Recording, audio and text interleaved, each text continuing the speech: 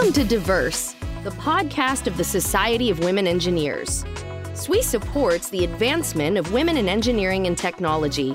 You can find all of our podcasts on SoundCloud, Apple Podcasts, and SWE's blog all together at alltogether.swe.org. Looking for more information and data on women in engineering? Head over to research.swe.org and review the groundbreaking research that SWE has been conducting. SWE's research efforts include reporting on women of color in engineering and how community colleges may play a role in getting more women to graduate with engineering degrees. You can also check out the annual SWE Literature Review in SWE Magazine's State of Women in Engineering issue. Hi, I'm Heather Doty, FY21 President of the Society of Women Engineers. Welcome to SWE's Diverse podcast series. Please remember to add this podcast to your iTunes and like or follow us on social media. Visit SWE.org for more details. I'm joined today by We Local India keynote speaker, Susan Ferguson, Country Representative at the United Nations Women Office for India. She joined UN Women in 2017 after a long career in international development. She has lived and worked in South Africa, Solomon Islands, and Papua New Guinea, where she has lived for 12 years. Her diverse career is spanned by the themes of gender equality and social justice. Thanks for joining us today, Susan. You're welcome, Heather. Thanks for having me. Yes. Could you please walk us through your academic and professional accomplishments? Where did you go to school and how did your studies influence your career path? Sure. Okay. Well, I actually went to school in a country town in Western Queensland in Australia. So my primary and secondary schooling were very ordinary and very typical of many Australians. It was just an ordinary public school in a country town.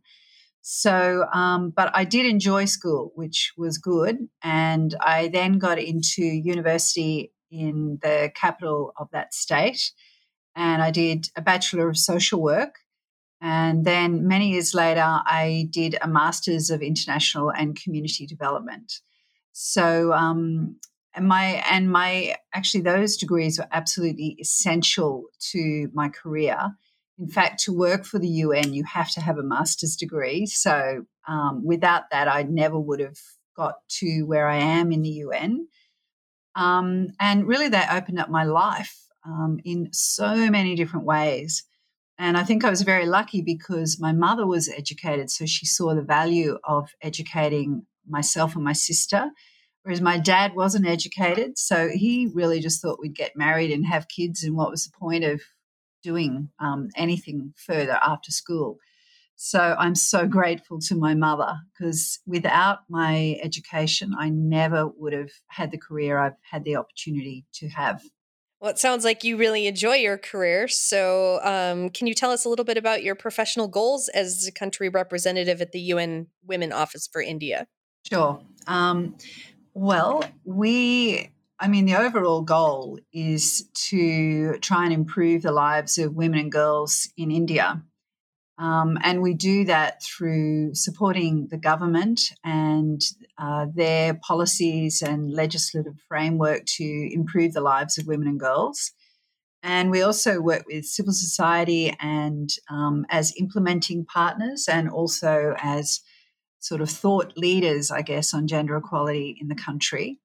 And we work with the private sector also to try and improve women's economic empowerment. But we also do a lot of work around ending violence against women and women in peace building, women's leadership in different areas of work, including in, science and mathematics and engineering, because women's leadership is essential to that. I think that's a bit of an overview. It's quite a big and complex program, but they're our key focus areas.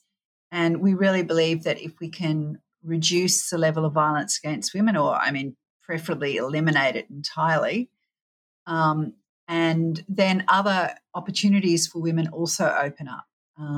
And without economic empowerment, of course, women sometimes can't make the most or take up any choices because they don't have economic choices. So that's why we focus on those areas.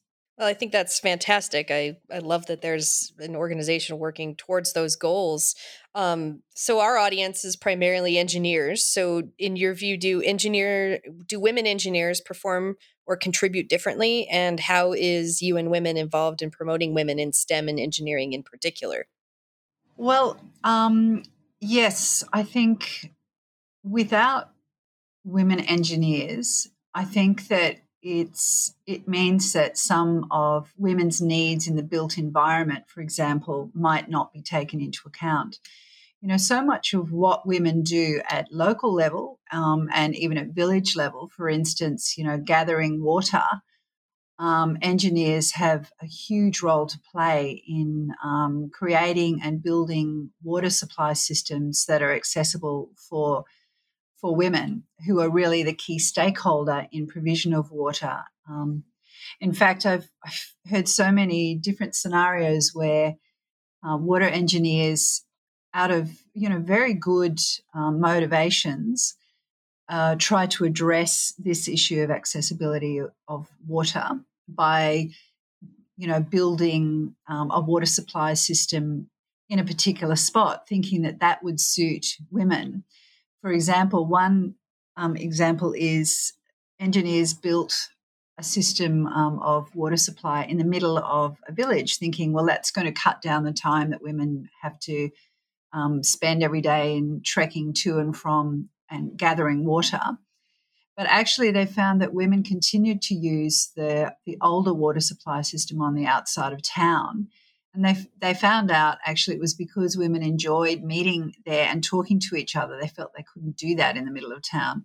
If women engineers had been a part of that program, maybe those women would have been able to actually talk to the women in a much more open and easy way to hear their needs and be able to respond appropriately. So, this is why diversity, not just in engineering, but in any area of work, is so important, because women bring different things to the table often. They bring different ideas, different interests, for example, than men may. And this is essential for engineering. We work with the European Commission, actually, delivering a program called We Empower Asia, which contributes to the economic empowerment of women and recognises them as beneficiaries and partners of growth and development. And the program really looks at helping private companies look at gender issues within their own companies so that women have a chance to rise to the top, and so that companies can use the 100% of their talent. And that includes companies who are engineering firms.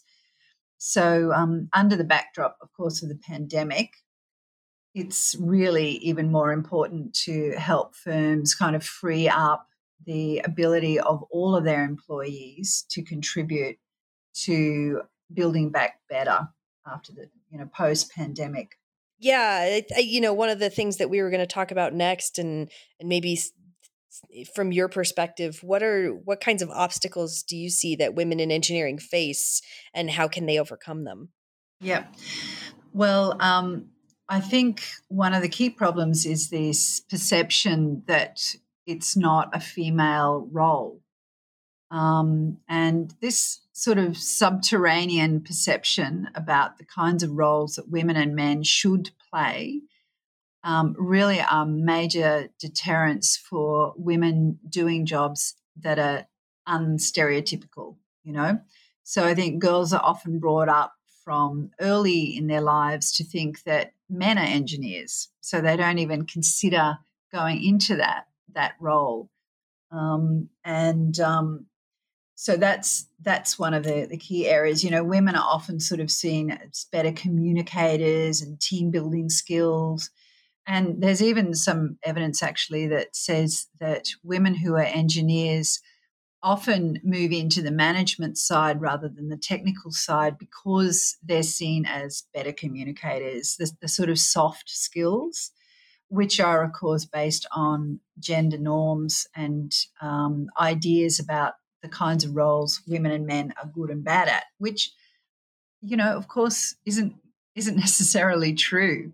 Right. So And it's funny though, because communication is such an important part of being an engineer. So, of but people don't think course, about that piece of it. that's right. And actually, the flip side is that, there are women who are really good at that. And there are also men who are really good at that. And it would be good if that was valued really well so that it became a desirable skill and a desirable area to get into for both women and men. I think that Absolutely. other barriers are really things around the kind, again, related to these norms and ideas about the roles of women. So women are often still the primary carers at home, even if they are in very responsible engineering jobs with long hours of work. So often women have this sort of double or triple burden of care where they work a full day and then they come home and they work another set of hours doing domestic work in the house, looking after the children, getting the dinner on the table. And it's very difficult often for women to work the long hours that are expected in firms, because this is seen as an invisible part of the role, for women to play this domestic work. And again, there's some really interesting research around this as well, the difference in hours that women and men um, spend on domestic work. And it really is a key inhibitor of women's work in the formal paid sector. Really the solution to that is that those roles should be shared much more equally between women and men rather than the bulk of it being picked up by women. Here, here. And yeah, I'm sure we can all relate to that.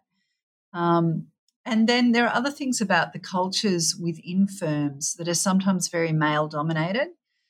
So there's the sort of networking side where you go to in Australia we say the pub, the hotel, and you have a few drinks with your mates after work.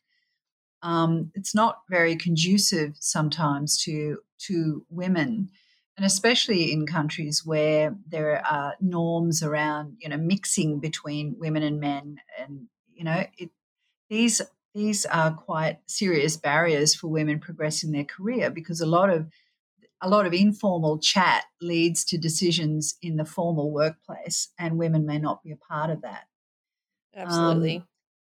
yeah, so I think some of these things make it hard for women to sort of speak out and take a seat at the table if they don't feel comfortable. Well, thinking about that, what are some things that others in the industry might be able to do to create a more diverse, inclusive environment within their own companies and teams? Well, we think that it's really important. There are a number of family friendly policies, for example, that firms could put into place that allow women and men to have more equality in the domestic sphere.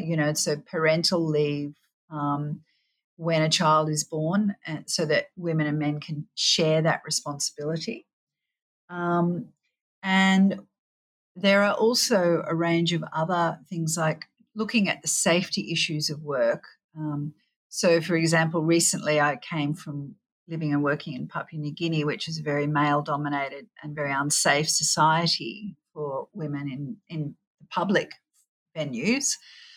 And it was really difficult for women to get promoted in the power industry there because a lot of the positions were remote and there just wasn't the security for women to work there because sexual violence is such an issue.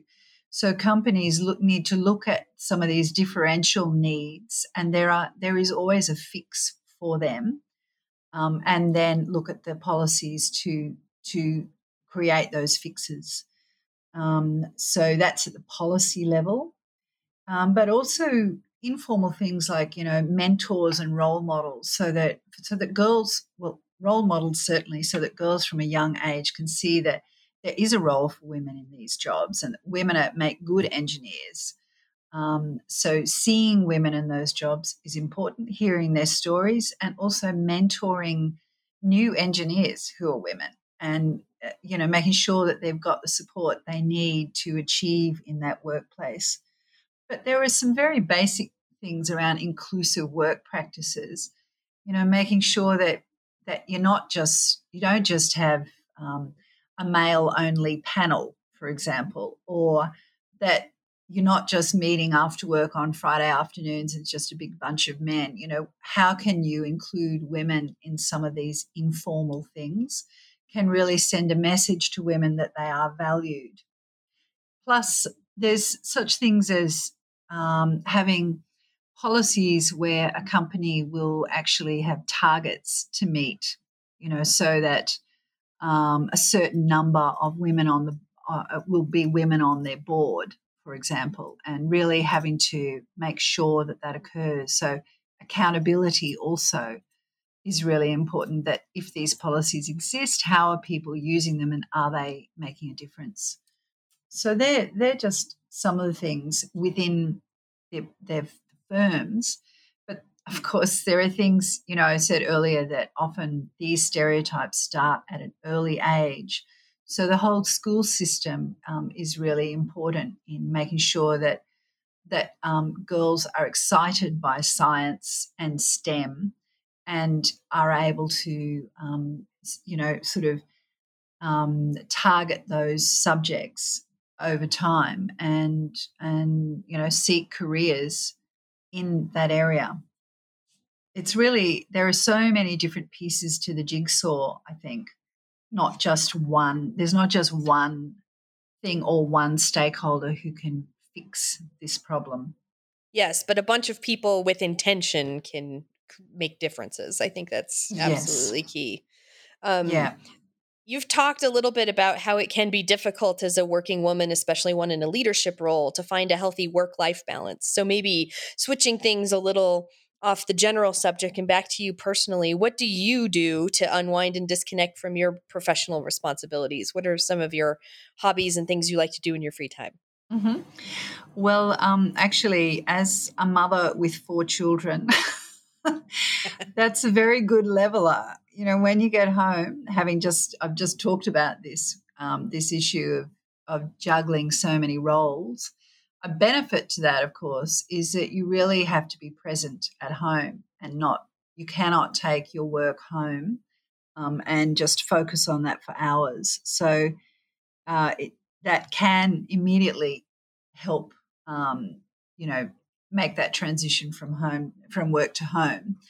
But myself personally, and of course this is really hard when you are juggling different roles, but I do carve out time to do things like exercise. It's absolutely essential to my mental health, having a walk in the morning. And no matter what's happening, I schedule that in. Plus, I really love reading. I love bushwalking. Just being in nature is really sort of refreshes my spirit. Reading is critical to me, and also, of course, Netflix and TV, especially during the pandemic, has been a godsend.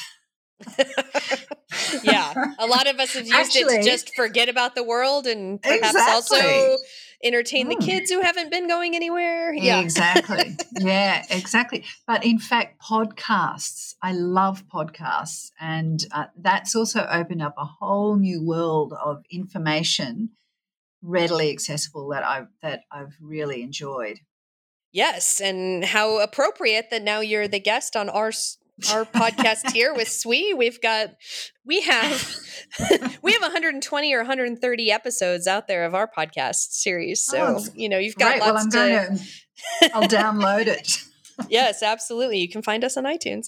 Yeah. So, absolutely. So a little bit, getting back to our audience here, if you could give any one piece of advice to current engineers who would like to move up in the leadership ranks, what would that be? Well, I'm thinking of my own career here. I think it's about telling yourself you belong.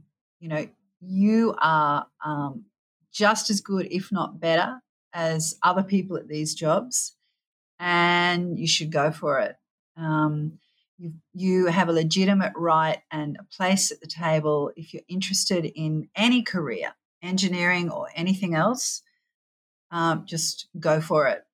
I also think it's really important to seek support, find people around you who want to help you achieve, because no one can achieve difficult things by themselves. It's really crucial to find your people and reach out and ask for help when you need to, and also ask for the things you need, not just, and here I'm talking about in contract agreements. We know that one reason that women get paid less in some of these more professional jobs than men is that we don't ask for as much as men ask for. So, you know, um, own yourself. And I think for me also, I've had to find, working cross-culturally, that you really have to sort of be self-aware, but also feel good about who you are, and that this is your leadership style and it's legitimate, even though it may differ from other people. You bring something special to the table, and own that feeling. Absolutely. Well, Susan, thank you again for taking the time to speak with us today. I think it was really interesting to hear from someone who didn't come up through the engineering ranks, but shares a lot of similar perspectives I've heard before, and also some unique ones for our audience. Thank you, Heather. As a reminder, it's not too late to register for We Local India or We Local Europe. Head to welocal.swe.org to learn more and register. I'm Heather Doty. For all of us at SWE, thanks for listening.